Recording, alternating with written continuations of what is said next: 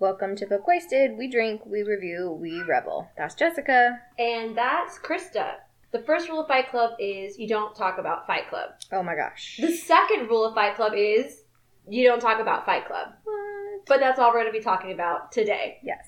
So, we're going to be reviewing Fight Club by Chuck Palahniuk. Krista, tell us what it's about, even though we don't already know. We should know. So I feel like it was kind of hard to write this summary because this is such a well-known story. So I'm gonna do my best. Okay. Just bear with me. So our narrator is living a life that he thinks that he likes, but he can't sleep. So he goes to cancer support groups and he cries, and this helps him to sleep. This is where he meets Tyler Durden, this part of his life. And then they start Fight Club after his life, the narrator's life, literally explodes. Like his whole condo blows out of the building. And for the narrator, Fight Club replaces the cancer support group, so now he can sleep. He moves in with Tyler, and they make soap, and they cater waiter, and they run Fight Club. Eventually, Tyler starts sleeping with Marla, who the narrator met at this cancer support groups, and it irritates him because Tyler's never in the same room as Marla unless they're having sex, and like that reminds him of his parents, and like it's so crazy. After a while, Fight Club evolves into Project Mayhem, which is an anarchist movement to change the world. But Project Mayhem starts to get too intense for the narrator, so he decides to shut it down. However, everyone seems to be calling him Sir, and Marla's calling him Tyler, and the narrator slowly becomes to realize that everyone thinks that he's Tyler Durden. Bum, bum, bum, bum. Tyler comes to him one night and he explains what's been happening. When he's awake, he's in control, but when he's asleep, Tyler's in control. In the end, we find the narrator in a facility after he has shot himself through the cheek. So he's supposedly gotten rid of Tyler. But people are still telling him that the plan is going according to plan. That things are going according to plan. That was a terrible, terrible sentence. And they can't wait to have him back, sir. Wink, wink. Wink, wink. So, Alert. I know, right? Love it. So what are we drinking All right, with our Fight Club today? For us to review Fight Club, we are going to be drinking this thing I came up with called Sucker Punch. Nice. I thought that was going to be appropriate. I was really looking for something that was like a red drink, but I didn't want to just like, I know this book is all about like masculinity. Frankly, I'm not going to be drinking whiskey or beer right now. No. Sorry, just not my favorite. So we're drinking Sucker Punch. And so this drink has 2 shots of gin in it. What you actually want to do is take like a tumbler, regular glass. I don't know. Take a glass. Fill it up with ice. Put 2 shots of gin in it. I'd say maybe 2 shots of lemonade. And then what you want to get is you want to get watermelon Red Bull. This is part of the punch. Yes. This is the sucker in the punch. And you're going to add watermelon Red Bull to it just to kind of top it off. Get a good amount. Essentially, we're looking for a third, a third, and a third. And then I wanted to add a splash of grenadine to kind of make the color red and pretty. And other than that, it's pretty delicious. It is pretty good. Cheers. Cheers to not talking about Fight Club. To not talking about Fight Club. And that's all we're going to talk about. Mm-hmm. Alrighty, so let's get into our mysterious author. Yeah, the one we've never talked about before. We've never talked about this author before. Never. How'd that research go for you, Jess? Was super easy? Was it pretty quick? It was just copy and paste, basically. Nice. There you go. So our author is Chuck Palahniuk, and according to his Twitter, it is Palahniuk. So I'm always saying it right. Palahniuk. Chuck Palahniuk. Okay. Okay, got it. So he's published 19 novels, 3 nonfiction books, 2 graphic novels, and 2 adult coloring books, as well as several short stories. Nice. I love adult coloring books. Yeah. I think they're amazing. Oh, lots of fun. So he's well known for Fight Club, Choke, and of course Invisible Monsters, which we've already reviewed here on Book Wasted. A wonderful book. I thoroughly enjoyed Invisible Monsters. Yes. But just like with his stories, it's hard to find where the storytelling ends and the reality actually begins, because Chuck himself is a mystery and a cult personality. Mm-hmm. He's just had so much crazy stuff happen to him in his life where it's this is actually real. So born February 21st, 1962 to Fred and Carol Palahniuk, Charles Michael Palahniuk spent his early childhood living out of a mobile home in Burbank, Washington.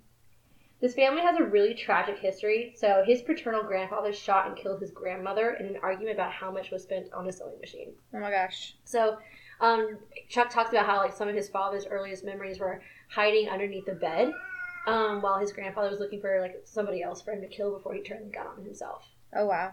So just kind of already like, a tragic history. But his parents divorced when he was the age of 14, leaving Chuck and his siblings to spend most of their time like with his maternal grandparents on a cattle ranch. He graduated from the University of Oregon in journalism, and he worked for a local newspaper for a brief spell, and then went on to work at Freightliner Trucks. He began to write at weekly workshops held by Portland author Tom Spanbauer. Okay. Spanbauer. In some of the chapters of Invisible Monsters, he does write about the workshop was like $20 a class, but some people would bring things to trade and exchange. And he also writes about how he started doing nonfiction, but they would have to read their works in public. Ooh. Poetry workshops or at coffee shops. And I've always thought that was very frightening. It is. So it's a level of vulnerability that not everybody is comfortable with. It's a very big level of vulnerability, and I would like to be able maybe one day to do that. Yeah. Just get up on a crowd and read maybe a short story. Mm-hmm. But I love how we have the internet these days. You can just publish your writing. Yeah. If you want to. Yeah. And that's why it's really hard to read in front of a coffee shop. Mm-hmm. I don't know. Vulnerability. So he's definitely writing quite a bit. In fact, Invisible Monsters was one of the first novel he wrote. It wasn't published, though, quite yet. First, Fight Club was published first. Mm-hmm. So, Fight Club, though, started off as a short story. It was an experiment to kill a slow afternoon at work. So his idea, Fight Club, the reason why it came about was instead of walking a character from scene to scene, he wanted to, jump cut scenes. So that's when we read the book, it's cut, cut, cut. Yeah. Because he wants to show core moments in the character. Right. So Chuck was noticing how a lot of bookstores were filled with books on how to a social model for women to be together, Yaya, the Divine Sisterhood, whatever, Yaya the Divine Sisterhood.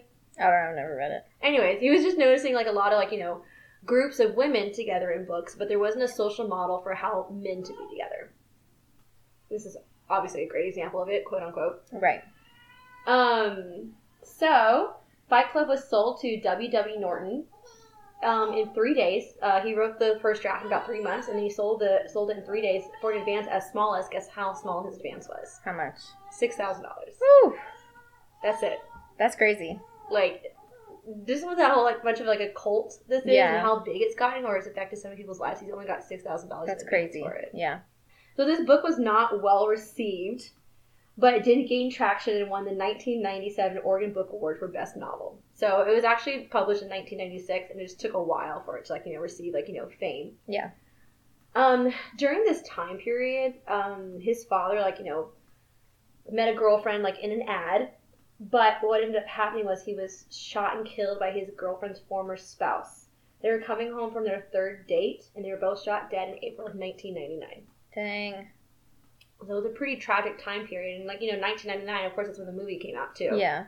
So when it comes to his personal life and interviews, Chuck prefers to talk about his work. That's why he's just so, enigmatic. Yeah. But in September 2003, Chuck came out as a homosexual. For a long time, it was assumed that he was married, and some members of the press even said he had a wife, but he set the record straight via an audio message on his website after he had an interview with this Entertainment Weekly reporter named Karen Balby. So he thought he was gonna she was gonna out him because he had referred to his male partner during an interview. So he just went ahead and just did it himself on his website. Yeah, I think that's really cool. Jump the gun. And I like it. I think it's really interesting how he keeps his life so enigmatic and mysterious. Yeah, but he does do a lot of writing workshops as well. Yeah, I think especially people who are in the public eye, someone like Chuck Palahniuk who, has such a cult following for more than just Fight Club, for almost all of his work. All of his work. You have to keep kind of a separation between your public, persona and your private persona. Mm-hmm. And it's hard to do. So props to him for trying. I think that is very hard to do, but there's just so much that's gone on in his life that's just been kind of interesting. So, and this is brand new information that I didn't even add into our Invisible Monsters one. So in 2018, he found out that almost all of his finances were gone. His accountant was Oh, no. embezzling it and took almost all of his money. Wow. So, of course, like, they sued him and everything like that. But that was just, like, that's such a crazy thing to happen. That is awful. Quite awful. And it happens a lot. Like, when you're trusting people, like, hey, this is my money. Yeah. You know, like, can you please, like, keep it correct. Don't take any of it. Right. So, I just feel like he's just gone through so much stuff. Mm-hmm. And then, where was I at? Oh, okay. I was just about to say, at this point in his life, he shows no signs of slowing down. Of course, he continues to write. He's continuing. He's always, like, putting books out. Right. Of course, I do think Invisible Monster is my favorite. I think so, too. Over Fight Club. Yeah. As much as I love Fight Club, like, I thoroughly love Invisible Monsters. And I don't think it gets enough credit. I don't think it does. But I do want to read some of his other novels as well. So he does live in Oregon, where she shares with his partner of 20 years and their dogs. Nice. Yeah. So sweet. And he does give back to the community in, like, ways where, like, people write into him and give him gifts. And, like, if people send him a story, like, he'll send the story back to them with, like, notes. Oh, that's really cool. I like that. You know, authors supporting authors. And, like, you know, he runs workshops as well. Very nice. And he has a massive cult following. Yeah. Oh, yeah. Absolutely. In a way, it's almost like... Shame. In a way, I kind of feel like he's Tyler Durden. A little bit, yeah. You know, he's, like, making these books about, you know, masculinity and about, like, you know, sometimes, like, not, like, grotesque things, but, like, he, like, creates these scenes where it makes you, like, visualize so intensely. Mm-hmm. And he's just, like, he has a cult following where is he Tyler Durden? Right. And he's very enigmatic. Extremely. Like Tyler Durden. Yes. Anyways, that was just a thought I had while absolutely. I was, like, doing, like, this, like, bio work. Yeah. And then I was, like, you know, I just read Fight Club, so I was like, oh, my God. Oh, my God. Because of the way that, like, Fight Club, the movie and the book, has, like, moved throughout the world. Yeah. And it's, like, touched so many people. Like, Fight Clubs were created. Like, everybody knows who Tyler Durden is. Right. Everybody knows, like, Paper Street Soap Company is. Right. So, you know, obviously we host our podcast through, you know, a hosting website, a platform or whatever, and it gives us, like, statistics and stuff like that. Yeah. And our Invisible Monsters episode is our second highest listened to episode after 50 Shades of Grey. And I always thought that was fascinating. Juxtaposition. Right. Well, I always thought it was fascinating because until we did 50 Shades of Grey, it was Invisible Monsters. And I think it's because he has just such a loyal cult following. Yeah. That, you know, even random people are going to listen to our random podcast and, you know, because we talk about his book. I find him fascinating. I can't remember what it was, but he has this short story. Gosh, I can't remember the name of it, but he does have this short story where, like, when he read it to, like, groups of people, like, a couple of people went into, like, hysteria. Oh, my gosh. Yes. And, like, I think a couple of people, like, fainted or something like that. Just based on, like, I guess the words or what was said. Some people were having, like, hysterics. Okay. But that's the whole thing about being, like, an enigmatic character or, like, having, like, a cult following. Sometimes when you're a legend or a myth, things are just said. Right, yeah. That's wild. Like Tyler Durden. Okay, so let's start talking about our book. And I think that we should probably start with defining what we think Tyler is. So the narrator asks him at one point if he's a dream, a projection, dissociative identity disorder, a psychogenic fugue state, or a hallucination. I don't know. I'm not smart enough to know. Okay. Okay, well, so... What do you think? You gotta, like... You want me to tell you what I think? I mean, I do think it is dissociative disorder. Yes. Absolutely. Yeah. Because I believe, like, our male narrator, he's not happy with his life. So, like, he kind of, like, you know, has, like, this other side of himself that takes more control. And I believe we all have those sides of ourselves that end up taking more control. However, this, like, it's at this point with this dissociative disorder where, like, this character is literally taking control of his body. Yeah. So I think of it a little bit more separated than that. And I do think it's dissociative identity disorder because they talk about the best metaphor in the entire book is the projector switch-ing. Yes. Like that is exactly what's happening. Oh my God. So I have the quote. It says, switch one shutter closed at the same time, open the other shutter. Changeover. So, like, that's what's happening, you know, is those two split like literal split personalities are controlling one body. Mm-hmm. And they even talk about that, how it's 2 different personalities. So I don't know that it's like, I mean, obviously, you know, DID comes from somewhere. Yeah. Typically a trauma. And you have one strong personality who, you know, tries to take over or fronts more than another one does sometimes because of that trauma. But I think this one it's definitely that. Maybe the trauma is that he's living an idyllic life. Maybe. You know? Yeah. Living in a perfect world molded by IKEA, you know, molded by advertisements. Right. Without, you know, diving into, like, what, like, you know, masculinity is and who he is. So I have a couple of quotes that just, like pulled it for me, you know. He says Tyler's been around for a long time before we met. Mm-hmm. And they describe it as when the narrator is asleep is when Tyler is controlling the body. Not until later, though. But we get hints of that, I feel like, in the beginning. Right. So, like, just my couple of quotes are going to support that idea. So I just wanted to... he says, and Tyler's gone, and then one sentence later he says, I'm not sleeping. So he's not sleeping, so Tyler's not there. Tyler is only there when he's sleeping. I've got to find Tyler. I've got to get to sleep. And he starts repeating this over and over again when people start to think that he's Tyler, or when he realizes that people think that he's Tyler. And then the doctor tells him insomnia is just the symptom of something larger, which I think is, like, probably one of the most telling, like, quotes to support this mental disorder. Mm-hmm. Like, it's, you know... It's something larger. It's something larger. Something else is going on. Yeah. That doesn't mean that the doctor shouldn't have not treated him for insomnia, but, you know. Right? I do feel like that whole scene, the doctor's like, you're not going to die from insomnia, you're fine. Move on. I'm like, and I guess it was the 90s, so, like, they didn't take these kinds of illnesses seriously, but, you know. Anyway, so those are my couple of points, like, that really just kind of stuck it to me that it was dissociative identity disorder. My favorite scene when it comes to Tyler is when Tyler is first introduced. And it's this scene, actually, that's not in the movie whatsoever. It's a scene on a beach. Yep. And I'm going to pull it up because... Give me just one second while I find it. Yeah. Because it truly was one of my favorite scenes. And I'm surprised it wasn't in the movie at all. So the reason why I'm pulling this up is because it's one, like... I'm going to read this, and I just, like, love this whole scene because it's talking about a moment. A perfect moment. Yeah. So we meet Tyler, and Tyler, like, so our narrative falls asleep on a beach. And then, like, he kind of, like, wakes up and, like, Tyler's, like, there. But who even knows? I love this quote where he says, if I could wake up in a different place at a different time, can I wake up as a different person? And that, like, really brings about, like, that dissociative identity disorder to me. And I love, there's another line moving on. It goes, like, you wake up and you're nowhere. And he talks about, 1 minute was enough, Tyler said. A person had to work hard for it, but a minute of perfection was worth the effort. A moment was the most you could ever expect from perfection. You wake up, and that's enough. His name was Tyler Durden.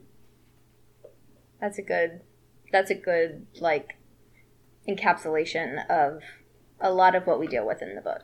Absolutely. And then, of course, I know we're going to talk about, like, the movie in, like, our mini episode, but that's, like, a scene that's not in it. Mm-hmm. But it's this, like, scene where he's, like, on the beach and he sees Tyler creating this, like, hand out of, like, wood and pillars. Yeah. And it's because he's trying to find, like, a perfect moment. And he's working so hard at it. Yes. Like, he's, like, lugging these pieces of driftwood in from the water, like, to make this, you know, sculpture thing. Yeah. For just 1 minute of perfection. It is. And I like the fact that he asked, is Tyler an artist? Yeah. In a way, Tyler is an artist. Yeah. Kind of. I mean, he's crazy. Yeah, but they're both crazy, so... yeah. They're both crazy. Can we talk... You want to, like, talk about, like, our narrator, like, a little bit? Just to kind of, like, let our, like, listeners know, like, what we're dealing with. Of course, we all know Fight Club. Yeah, of course. So, it's been a few years since I've read this book. Mm-hmm. And it's been, I guess, like, a year or two since I watched the movie. The movie's so rewatchable. Yes. I've seen it so many times. A ton. But I see this like it's almost like a coming of age. Coming into like your adulthood. Like I didn't realize it. The male narrator was like, I'm a 30-year-old boy. Yeah. And I was like, shit, I just turned 30 this year. The fuck? Yeah. And I understand that feeling. It's like, where do I go from here? around me, my life is like filled with like material possessions, like my possessions. Am I bogged down by my possessions? Like, where do I go? Yeah. What do I do? I have a job, you know, and I have like, you know, a relationship, but where's the meaning in it? Yeah. I don't know. Yeah, no, absolutely. I think it's crazy that, you know, that he's 30. I think it's a little bit different because, and they kind of talk about this, they're, you know, a generation of men raised by women. So I think us as women being 30, we're in this transitional phase, but I think we have a lot better hold on our lives than he does. Oh, absolutely. You know what I mean? I loved that quote, like a generation raised by women, from absentee fathers. Yeah. Because this book is about, like, you know, finding your base masculinity. Yeah. I mean, it's a little boorish, but... Yeah. I tried really hard not to, like, look at it through that scope, just because it is just a little too... for me. It's supposed to be. Yeah.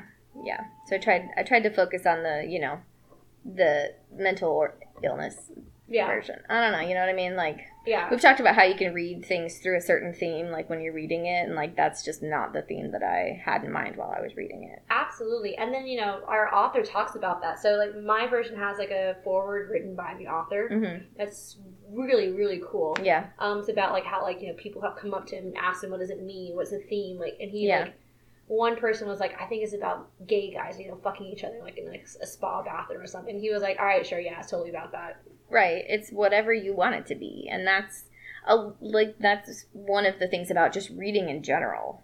Like, you can interpret everything through your own lens. I mean, obviously, everything is different to everybody, you know? So, and that's, I think, why doing this podcast and, like, sitting together and reading and talking about these books is so fascinating because, like, you see it differently than I see it. Like, and it's just so fascinating to get somebody else's perspective. It is good to get someone else's perspective. And that's something about this book and his writing style. It's a different perspective. We read Invisible Monsters, and I know that my version of the book didn't go, like, in a singular timeline. Like, it just jumped back and forth, back and forth. So, with Fight Club, we kind of get that as well. We're jumping from scene to scene. Yeah. You wake up, you're at LAX. You wake up, you're here. You wake up, you're here. Yeah. And it's just, and then, like, the next scene is, like, completely different. We're at the cancer support group. Next scene, completely different. Yeah. I like how it does lead us to, like, core moments. Like core moments of thought. Yeah. Two, I think some of the way that it's written helps you to feel the way the narrator feels with the insomnia. Yes. Because he's you know... He's in a fog. It's a copy of a copy of a copy that he's just so distant from his own life. And I think that those cutscenes kind of really help with us, the reader, to feel like that as well. Oh, she is pissed about something. I know. It's our first appearance of our mini book waster, and she's screaming. Sorry, guys. It's because she's not milk wasted. She's not milk wasted. She's about to be milk wasted. Daddy's getting her ready for bed. She's about to be milk wasted. Okay, so I know we've talked about, like, our narrator and Tyler, and, like, our normal format, like, we do go into characters, but we really don't, like, have it's kind of a ton of characters to like, truly discuss. I like have like 2 sentences or 2 little things about them. We're gonna pause real quick so I can.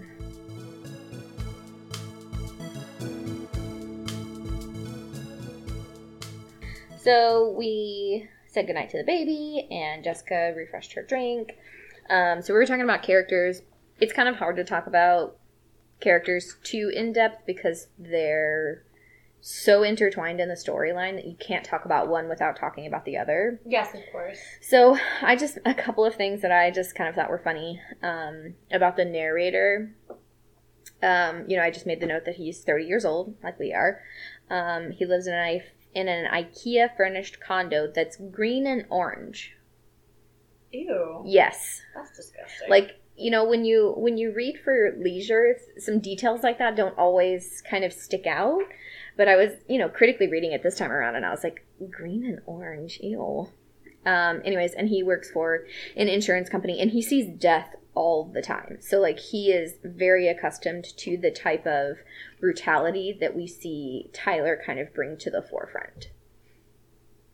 That's a very interesting thought. I hadn't thought about that before. It kind of just occurred to me as I was talking. Is that maybe why his personality is like... just occurred to me while I was talking. You know, sometimes you gotta talk it out, man. Ooh, deep. Ooh. was like, is that why he's like so displaced?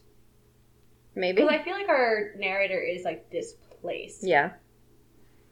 And I guess maybe he does like see so much death because of course like our character, like, you know, he deals with like, you know, recall, and he deals with like probability and like, you know, seeing people like dying in these car crashes. Yeah. And I think that's maybe why he's so displaced.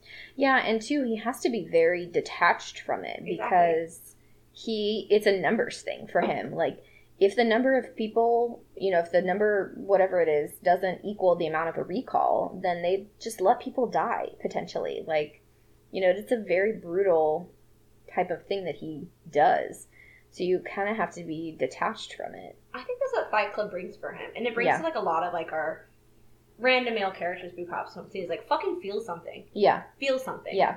You know, stop being bogged down by your job, by your material possessions. Like, I'm going to hit you in the face, and you're going to feel it. And you're going to feel this. And you're not going to detach from it, you know? Ooh, that was a really good thought. I loved that. See, I like when we talk things out. Yeah, that was good, because like, I was like, oh my god, that's what this Fight Club is about. Like, he's detached, he's displaced, like, he's not having, like, these feelings anymore of pain. Yeah. Good stuff, huh? I really enjoy the whole thought of the theme of hitting rock bottom. Mm-hmm. Of course, we see, like, our narrator, like, you know, he's got his life together, then his condo blows up, Tyler Durden, but then, like, you know, of course he's growing into this charismatic leader, which of course is already Tyler, but it's just like he's like losing so much in his life. He's starting to get frantic because he doesn't like the violence. Like, he's not loving, like, you know, these like murders and all this violence that's going on. Yeah. But I love, like, our very end scene, like, is this rock bottom? Mm-hmm. And Tyler's like, congratulations. Yeah. You finally hit rock bottom. Like, you know, is that enlightenment? It's hard to say, you know, like, do you need to hit rock bottom in the way that Tyler thinks you need to hit rock bottom, you know? No, that's good. I'm good. Yeah, no, I'm good. Yeah, no, I'm good. Yeah, I don't think so. I'm good. Yeah. I can be bogged down by my material possessions. Yes. I'm okay with that. Yeah. I still feel things. It's fine. Like, I still feel things. I feel plenty. I cry. I cry all the time. Yes. Anxiety I don't need to go to a cancer support group. I don't need to hug Bob. Like, I'm okay. Yeah, no, we're good. We're good. So do you have anything about Tyler? I mean, of course, we're always going to keep bringing up Tyler. I guess we can kind of move on to Marla a little bit if you want. Okay. So the thing that I wrote down about Marla that I thought was kind of humorous, or not humorous, but ironic, was that she does actually have cancer. Yes. And when... That's never mentioned in the movie. No. A little bit. Like, he has her come and check for a lump. But, like, it's never brought up that she has had a lump before. Mm-hmm. But in the book, when she shows up, he's telling her, you're a fraud. You're ruining this for me. You're a liar. You're a faker. When really it's him, and she's the one who has every right to be at these cancer support groups, you know, like, because she does have cancer. And she just doesn't want to know that she's, you know, she wants to live in ignorance about when she's going to die. And she goes to the cancer support meetings to remember to live. That quote, that's one of my favorite quotes about Marla. Marla's philosophy of life, she told me, is that she can die at any moment. The tragedy of her life is that she doesn't. Yeah. Yeah, I thought that was really, you know, just kind of almost, I think we see an opposite of the narrator in Tyler, but we also see an opposite of the narrator in Marla, you know. I feel like Marla feels everything. She does. Like, I think she's like... So much. She feels everything that is, like, told to her. Yeah. I find it fascinating that she's obsessed with death and danger, and also, like, living this, like I don't know, alternative culture. Mm-hmm. But at the same time, it's like she knows the difference between right and wrong. Yeah. Like, she gets so mad at him. Right. About things. I love the scene in the book where Tyler's been stealing fat from her mom. And again, that's something that you see in the movie. Yes. So, like, they've been stealing, like, you know, fat from her mom to make soap. You boiled my mother! You boiled my mother! You killed my mother! But at the same time, like, you know, we get towards, like, you know, the narrator, like, even says, like, I love Marla. Uh-huh. Like, I love Marla. But something I love when we get to the end, like, the last chapter in the book, where she says, I like you. And then the narrator's like, no, you don't like it. And she said, no, I like you. I know the difference. Oh, yeah. Because she's recognizing the difference between the two. The two. Yeah. I always find that fascinating. Like, I've read articles by, like, people who are married to people with DID, and, like, how they can be supportive and see the differences and things like that. I just think that's really fascinating. You have to be, like, a ridiculously constitutional person, like, to do something like that, you know? Absolutely. Because you have to love every facet of that person. Yeah. Oh, I did want to read a description of her just because I liked the way the words were put together. Because I love it when you read a book and you're like, oh, those were good words. Those are good words. I like how she was described as having Italian dark leather sofa lips. Ooh. I just love the way those were put together. It just gave me this, like, dark, smoky kind of character. Yeah. That's interesting because she is always smoking. True. Yeah. Ugh. I hate the smell of it. I know, it's disgusting. Absolutely disgusting to me. Okay, so anything else about Marla? No, that was pretty much it. I mean, I almost kind of love how sometimes these books that we read of Chuck's, there's romance. Yeah. There's romance always in them. I feel like it's an undercurrent. Like, it helps to move the story along, but that's not what the story is about. Yeah. But also, like, towards the end of the book, I think it's, like, the chapter right before, like, he's discovering, he's like, Tyler was here because I met Marla. Yeah. And he's like, I love Marla. Tyler loves Marla. Yeah. I just thought that chapter was interesting where he's just, like, kind of, like, recognizing that versus, like, actually, like, liking somebody. Yeah. That's interesting. Mm-hmm. Nice. I like that. Just thought that was kind of cool. I do think her character's a little kooky and crazy. Yes. Of course. It's very erratic and very... Yes. But, I mean, the whole book is like that. But have you noticed, and maybe this is also bringing about the movie a little bit too, and then, like, movies made in the 90s, how you get, like, these, like, erratic, flighty, kooky, crazy brunette characters? Give me an example. Maybe not necessarily like, Marla in Fight Club, but what about maybe in Along Came Polly, which is a rom-com. She's like this like kind of kooky, flighty, crazy character, not super straight-laced. I've never seen that one, sorry. But I'm nodding my head in agreement. Yeah. And then there's always going to be like these like male characters who have like perfect life, and they come across like this like female character that almost kind of like changes things up. Like catapults them into a quirky lifestyle. Yes, like okay, they have like I a get little you. bit of chaos in that trope. I get it. It's such a fucking trope. Where it's like, ooh, cool and quirky, not typical. They're normally like a brunette character. Yeah. So. Yes, like Zooey Deschanel and everything. Zooey Deschanel and everything. Oh, fuck yeah.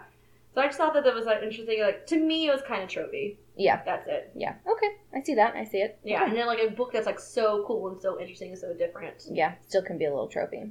Absolutely.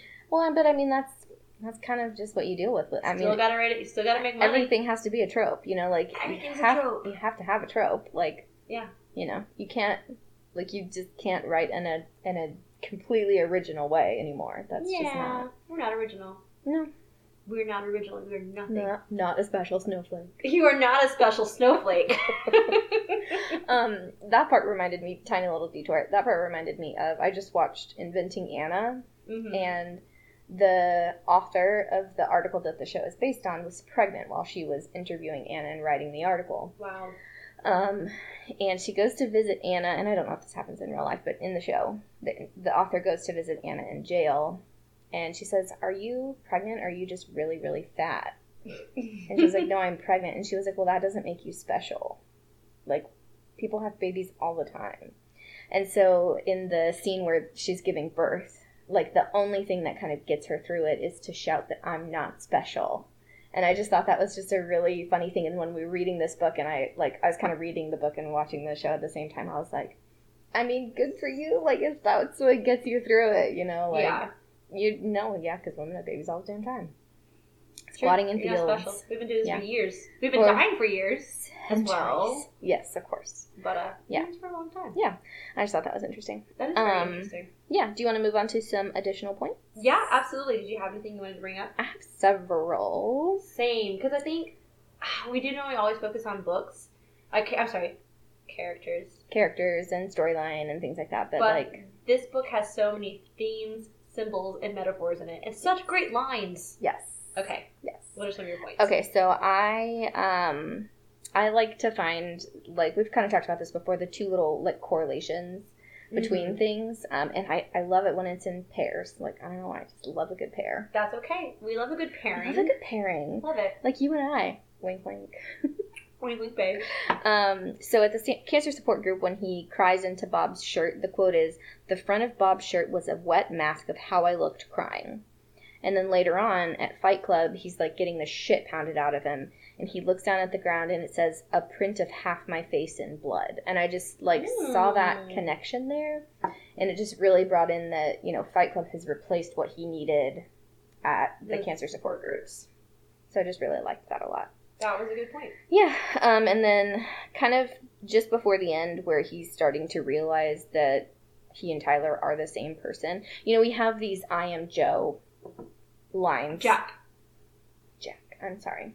"I am Jack" lines throughout the book and throughout the movie, of course, as well, which I wrote down all of the things. So in my head, I would just call him the narrator. For some reason, I kept calling him Jack. I wanted while to. I'm reading yeah, this book. I did sometimes. Not all the time, but sometimes. But right before it kind of comes out that they're the same person, instead of saying "I am Jack's whatever," he says "I am Tyler's mouth, I am Tyler's hands." Ooh, that was nice. So kind of like that tie into, you know, we're going to find out that they're the same person. Yeah, I made a note that Fight Club started out as just a thing to pass a boring day. It's actually chapter 6 in the book, according to my afterword. And then I wanted to talk a little bit about how Chuck has a thing for not fully naming his narrators. Sure. We don't know who they are. Because in Invisible Monsters, we do finally get a solid idea of who the narrator is at the end of the book. But throughout the book, we don't know her name. We don't know her name. She has a million different names. She's nobody. Yeah. So I just thought that was a really fascinating kind of, you know, thing that Chuck likes to do. Yeah, it's almost like the narrator is just kind of like takes a step back from like, you know, these other like very like, you know, amazing characters. You know, in Invisible Monsters we have Brandy Alexander. Right. And in this one we have Tyler Durden. Yeah. These people who are charismatic, they're able to bring other people into their fold. I like that. Maybe Chuck feels like he's a supporting character. Maybe. And he writes that way. Sometimes I feel that way. Oh, yeah. Yeah. Fuck it. I just thought that was fascinating. I'm the female protagonist in my own story. You are. You definitely are. Thank you. Yeah, I just thought that was interesting because, like you said, it's just like, you know, he's just, those characters are taking a step back and lending a voice. Their voices to these other people that they think are more important. So. Sometimes you do that as a friend. You do sometimes, yeah. Yeah. That's just kind normal. of take a step back. All That's right, life. cool. If you want to be alpha, I'll let you be alpha. It's totally fine. Yeah. I'm actually alpha, but I'll let you. I'm gonna let you think that you're alpha. I'll let you think that you are. You're loud and charismatic. It's totally fine. Yeah. So I have a point. Something that comes out in the movie and the book. Like, I love the fact that these men are coming together to eradicate anything superficially masculine. And that's just meaning that's like, you know, when all these guys are coming together in a Fight Club, it's like, you are not your car, you are not your job, you are not your family at home. What you are here at Fight Club, that's it. So it's like eradicating, like, you know, quote unquote, what it means to be a man and what it means to be male. You come to Fight Club, like, you can gain muscles in the gym, but you are Fight Club, you become as hard as a nail. Yeah. It's so hard to talk. I've had 2 of these drinks. Yeah. And I'm getting real, like, warm and loose and fuzzy. Yeah. Okay. I do want to go over the rules real quick. Yes. Alright, so I wrote them down. 1, you don't talk about Fight Club, obviously, we know. Right. 2, you don't talk about Fight Club, obviously, we know. Shame on me. 3, you know, tapping out, fight's over, it's fight's over. 4, 2 men per fight. 5, 1 fight at a time. 6, no shoes, no shirts. 7, fights go on as long as they have to. And 8, if this is your first night at Fight Club, you have to fight. I like that. I love it. I love the different rules. Yeah. So I wanted to, this occurred to me while I was watching the movie. Why don't we talk about Fight Club? This is not one of my questions, but like why is it so important? Because doesn't matter. People are still talking about it. People are still That's coming. the whole point. It doesn't matter. So why? Like, what's the, you know what I mean? Like, I think it's like that, like, kind of like anti-culture, like that alternative culture kind of thing. Okay, I can see that. It just, like... That's a good question, though. It occurred to me while I was watching the movie. That's the whole satire part. Yeah, and watching Brad Pitt deliver those lines. You know, like, it was just like... Whew. We'll talk about him next episode. We'll talk about him in the next episode. It's just so hard to avoid it. Oh my goodness. So good. I don't have any additional points. Do you? I have another quote. It's not one of my spark lists, but I just thought the quote was so funny. Okay. Because it goes along with one of my additional points I wanted to talk about. Okay. Because it's almost like you know how like you love pairings, so yeah. I love the quote. You know, the condom is the glass flipper of our generation. Yeah, that's a good one. And that goes in along with like my point about single serving friends. Yeah. Or single serving moments. Mm-hmm. Meaning that, like, so we have dating apps, and you meet people at bars, and you meet people here and here, but you're never having, like, a truly great defining moment with this person. It's single-serving. Yeah. You meet someone on a dating app, and, like, you just hook up, that's a single-serving moment. Yeah. You meet, like, I love meeting girls in the bathroom. Oh, that's the best. It's the best. Yeah, that's a bond you will remember for the rest of your life. It's a bond you remember, but it's a single-serving moment. Yeah. Mm-hmm. I will never see you again, and I had a really great moment with you. It was that one moment of perfection that we talk about. Yes. But it was single-serving. Ooh, I like that. Yes. And I just kind of I was just thinking about that while I was reading about like that whole chapter about like, you know, what single serving actually is. Mm-hmm. We can have like little moments with people and like it's something that you can remember, but that's all it is. It never goes deeper than that. Yeah. And it just like made me feel about like today's day and age. Yeah. Where like, you know, when you're single, like, you know, dating, like it sucks. You just have to like go through like so many fucking people. Mm-hmm. So you can find someone that you like. Yeah. Yeah. Yeah. Because I'm not a single coffee creamer kind of person anyways. No. I love it. But I did really like the concept of the single serving, you know, whatever. Because we don't necessarily get this point of view in the book, but we do in the movie that Tyler is a single serving friend. But then he's not a single serving friend. That's what it starts out to be. Oh. A little bit.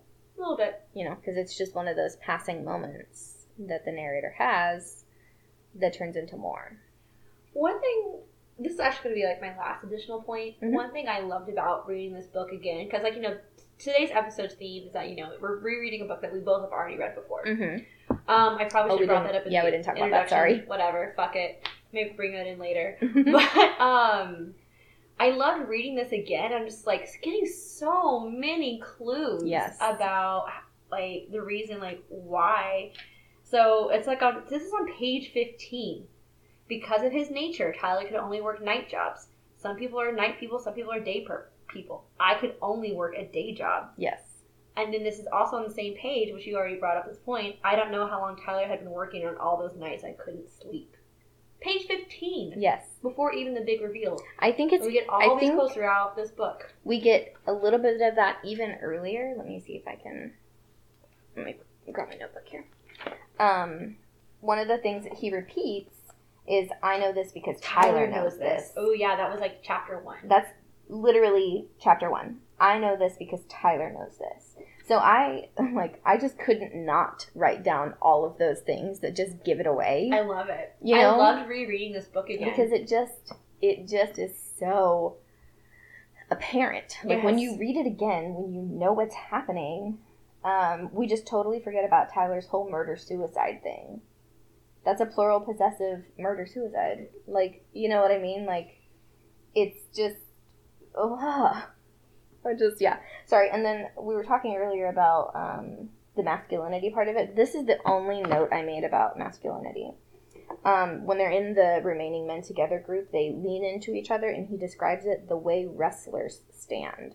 And this is to cry. And to me, that felt like such an aggressive description for such a vulnerable situation. And I just thought that was interesting. I love that. Sorry to bounce around there for a second. No, that's great. Like I said, like, you know, like, I love it when like words are put together to create a moment. Mm-hmm. And that's what Chuck does such a good job of doing. He puts so a very good.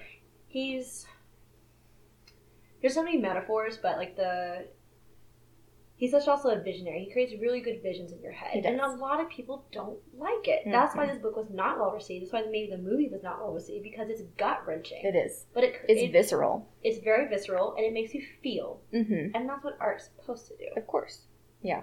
And I love the way that this, like, they're like, oh, it's just so violent. Oh, there's just so much going on. What does it mean? Blah, blah. Who cares? It makes me feel something. It makes me think. Exactly.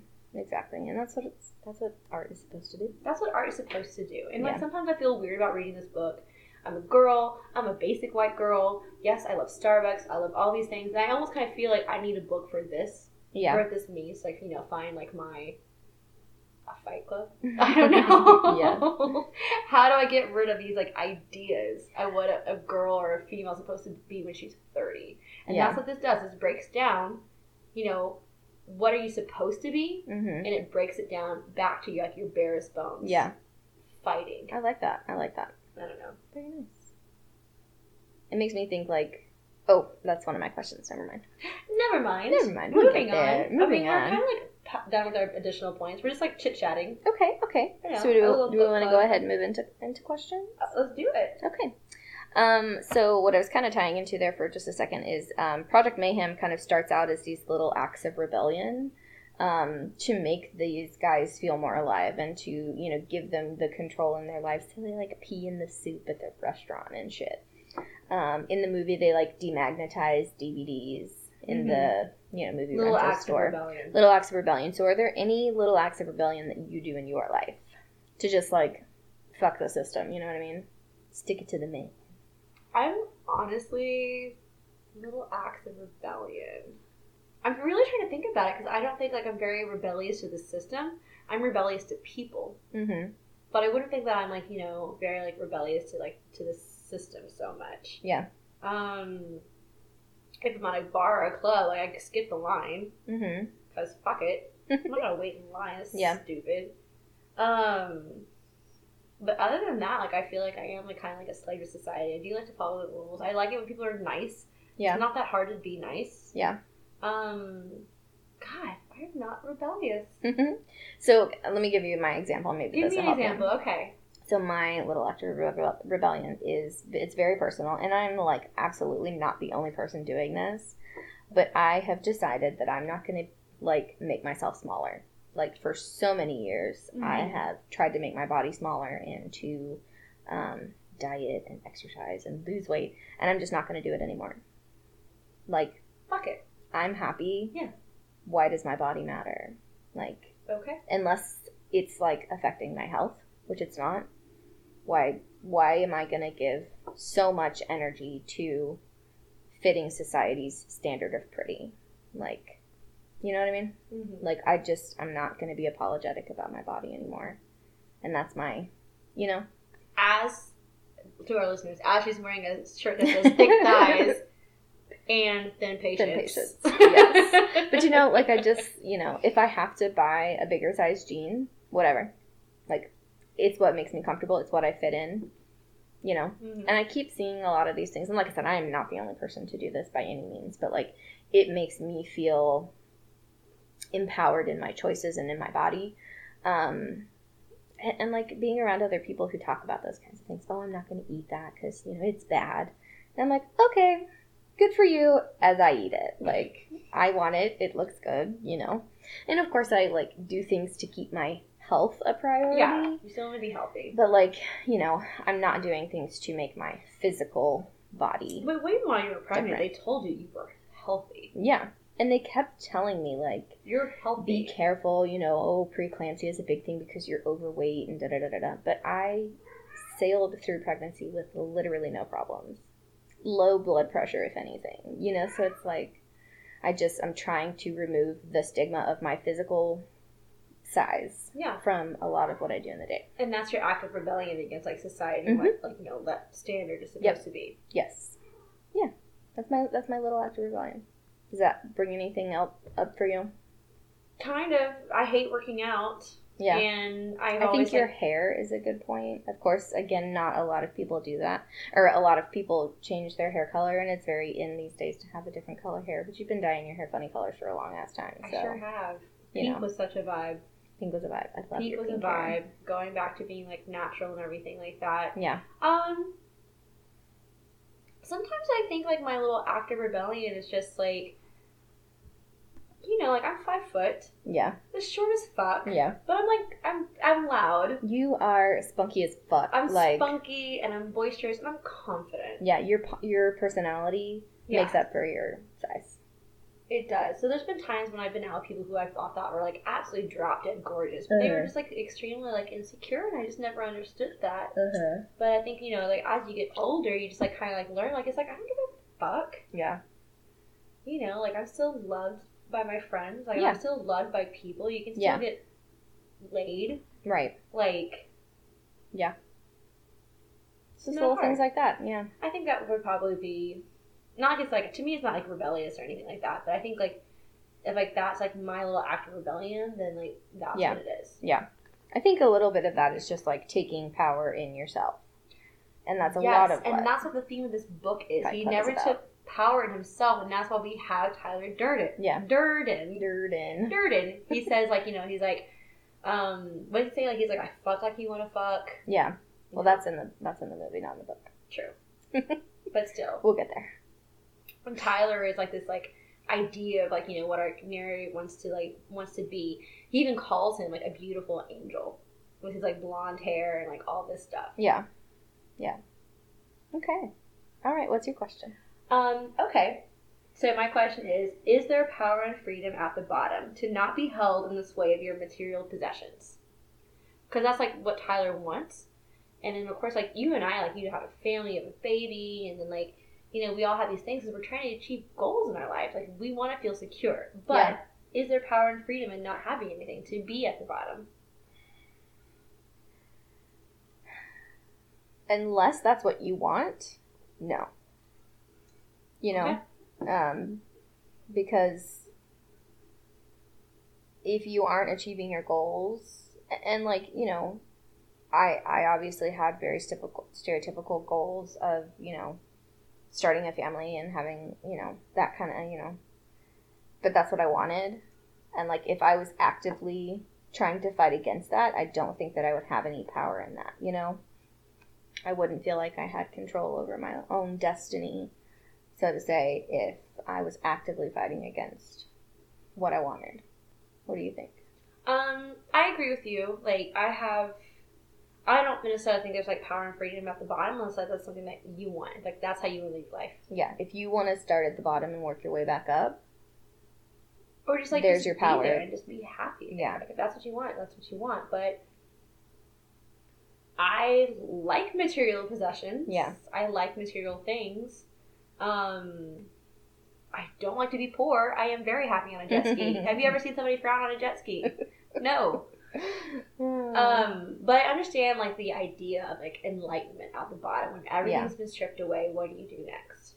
But really, like, what is enlightenment? You know, like. Oh, now we're getting into a whole fucking different discussion. I just like that. I have, you know, I always struggle with that, especially when we read this book. I'm like, whole different discussion. What is enlightenment? I love that. I love one of my favorite scenes is like, you know, when he receives like Tyler's kiss. Yeah. You know, he's like, you haven't hit rock bottom. Like, you know, yeah, you're close, though. Yeah. It's like this whole thing of, like, you know, pain and pleasure together. Like, you're getting to this point where you're learning how to let go. Mm-hmm. And I think that's the idea of, like, some of the ideas in this book is letting go. Yeah. Okay. I like that. I don't know how to do that, though. I don't either. I need Tyler. No, I don't. I'm good. I'll figure it out. What was your next question? What do you think has happened?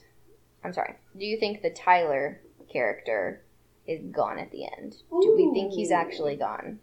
All right. So we all know that, you know, our narrator, like, you know, shoots himself in the cheek to, like, you know, to kill Tyler. Right. Like, is that personality stored in your cheek, bro? Right. Something that's interesting in the book, like, we come to this next scene where he's in heaven. Yes. And he sees white everywhere, nothing but white. People are giving him pills. But he's like, this is heaven. This is heaven. Yeah. Everything is soft and like, you know, people come and squeaky shoes. Yeah. Obviously, duh, he's in an institution. Yeah. But I don't think Tyler's ever going to be gone. I don't think he's in control Okay. I think he had control over our narrator, but I think he's just maybe like asleep, or maybe the narrator and Tyler. Actually, okay, this is what I do think. I think the narrator and Tyler are like fully merged together Okay. at this point. Okay. Because, we get this like one of these like last scenes is like this like I guess orderly is like mopping around him saying like, we miss you, sir, everything's going according to plan. Right. So the way I see it is kind of opposite of what we see at the end of Psycho. Okay. Where Norman's mother is the front personality. So you think Tyler won? Oh no, I think the narrator won. Oh, okay. The narrator took the power back from Tyler. So it's opposite of what we see in Psycho. I think the narrator is that front personality. Tyler's still there, and there is still, of course, a full possibility that he can come back into the front. Mm-hmm. But I think the narrator is the front personality at the end. Okay. Yeah. Very nice. Just kind of, I just thought that was interesting. And they even, in my afterword, he even talks about the kind of juxtaposition in Psycho versus Fight Club. I thought that was fascinating. Okay. I had another question, but we kind of already discussed it. It was about, female quirky characters. Oh, okay. So that was my bad. That's okay. I'm, just already, discussing my question. Yeah. It happens in these episodes. It's not the first time. No, it just happens. Sometimes the conversation just comes up organically, and you just don't want to push it. You don't want to push it, and that's you're like, hey, my question was answered. But did you want to go into Sparklets? Yes. Ooh. Go ahead. All right, I'll go ahead since you definitely already did the last question. All right, so this is taken out of context. Yes. But I loved this quote. It's on page 36. May I never be complete. May I never be content. May I never be perfect. And the reason why I'm taking it out of context is because, what that means to me is that it's actually extremely fucking motivational. Yeah. The hell? You're always striving for something beyond complacency. Mm-hmm. And our narrator became complacent. Mm-hmm. And that is the enemy. That's the villain in this book, is complacency. Complacency in the idea of what you're supposed to be. Complacency in the idea of what you shot for, the life you're supposed to have. So, that was one of my favorite quotes. I like that. That's good. Yeah. That's a good one. Right. Mine, I liked it just because, I liked the words together. Also, it contains the title of our previous book. Oh, okay. And this, of course, is after, or during the scene where Tyler is giving him the chemical burn. Okay. And he says, Tyler's kiss is a bonfire. Ooh. And I just can, close my eyes and imagine the pain creeping up from the top of my hand through my arm into the rest of my body. Because we talked about what a bonfire is and how it spreads. Yes. That was nice, bringing that up again. Mm-hmm. I liked that. I liked it. Okay, what's yours? My next one's another just great quote. Honestly, this book is filled with just so really many great sayings. It was really hard. Really great quotes. It's hard to pick something out, but I just wanted to always write something down that struck me very well. Yeah. This is the scene where Tyler's doing the kiss again. It's just such a good one. It's a good scene. So the quote is on page 66. Because everything up to now is a story, Tyler says, and everything after now is a story. And I just loved that because, we're reading a story, we're living a story, we are nothing but stories. Yeah. That's good, I like that. I don't know. Yeah. It's kind of a really random little quote, and I just loved it a lot. Yeah. That's it. Good. Nice. Yeah. Okay. My last one is from the narrator to Marla. Ooh, okay. And this is, I think, when they're talking about, maybe after he finds out that she does have cancer, or when he's checking for a lump, I'm not sure. Anyways, it's from him to Marla. There will be mistakes, and maybe the point is not to forget the rest of yourself if one little part might go bad. And, it's just... Oh, wow. You just don't want to focus on... One little part of you. One little part. And, as someone who toes the line of realist and pessimist, I think that's a good thing for me to remember.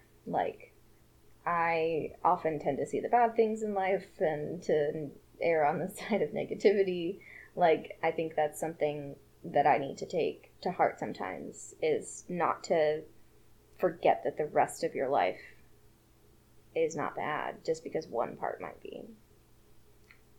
I absolutely agree with that. That's like striking home so hard right now. Right? It does. Good stuff. And that quote can be applied to like so many things. You know, people who lose limbs, like to like infection or just anything like that. Like, yeah, don't focus on like one part of you that's gone bad. Right. Like, what's the rest of you? Exactly. You know, just because you know, like, and especially right now, like, I just feel like my life is just completely falling apart all the time. And, like, I have to remember that, like, it's not. It's not. You're the most stable person I know.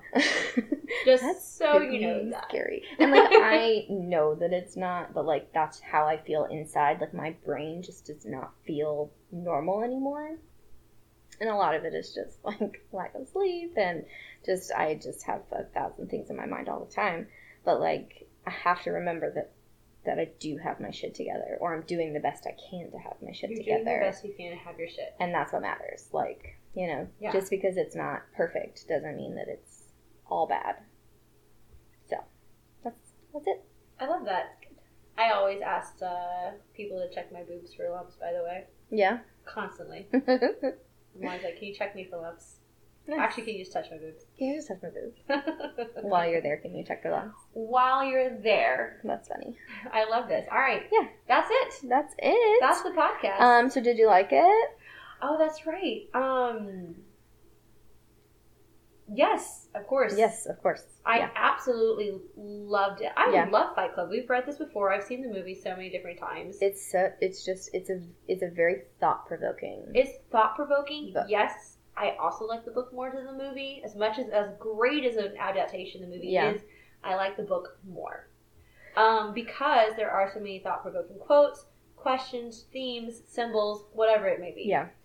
And that's the reason why, like, you know, it's affected so many people, like, to honestly go a little crazy, but whatever. Yeah.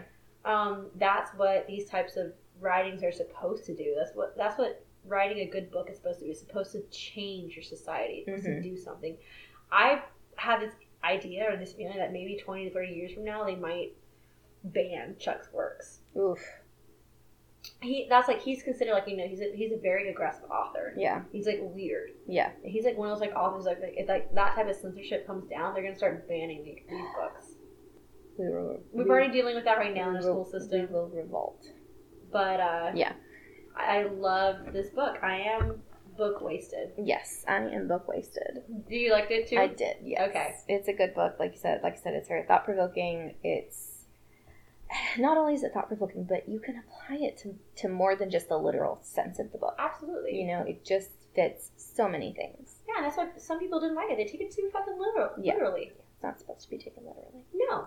I have to think sometimes about, like, comparing books like this, these very allegorical type of books, to high fashion, like runway shows. You know, you see those really stupid outfits that are not practical in real life, but it's art. Like, it's not meant to be worn to the grocery store. Yeah. Like, it's art, and that's, like, how you have to think sometimes of these allegorical types of books. Like, not that you're supposed to apply it directly to your real life, but that you're supposed to read your own meaning into it.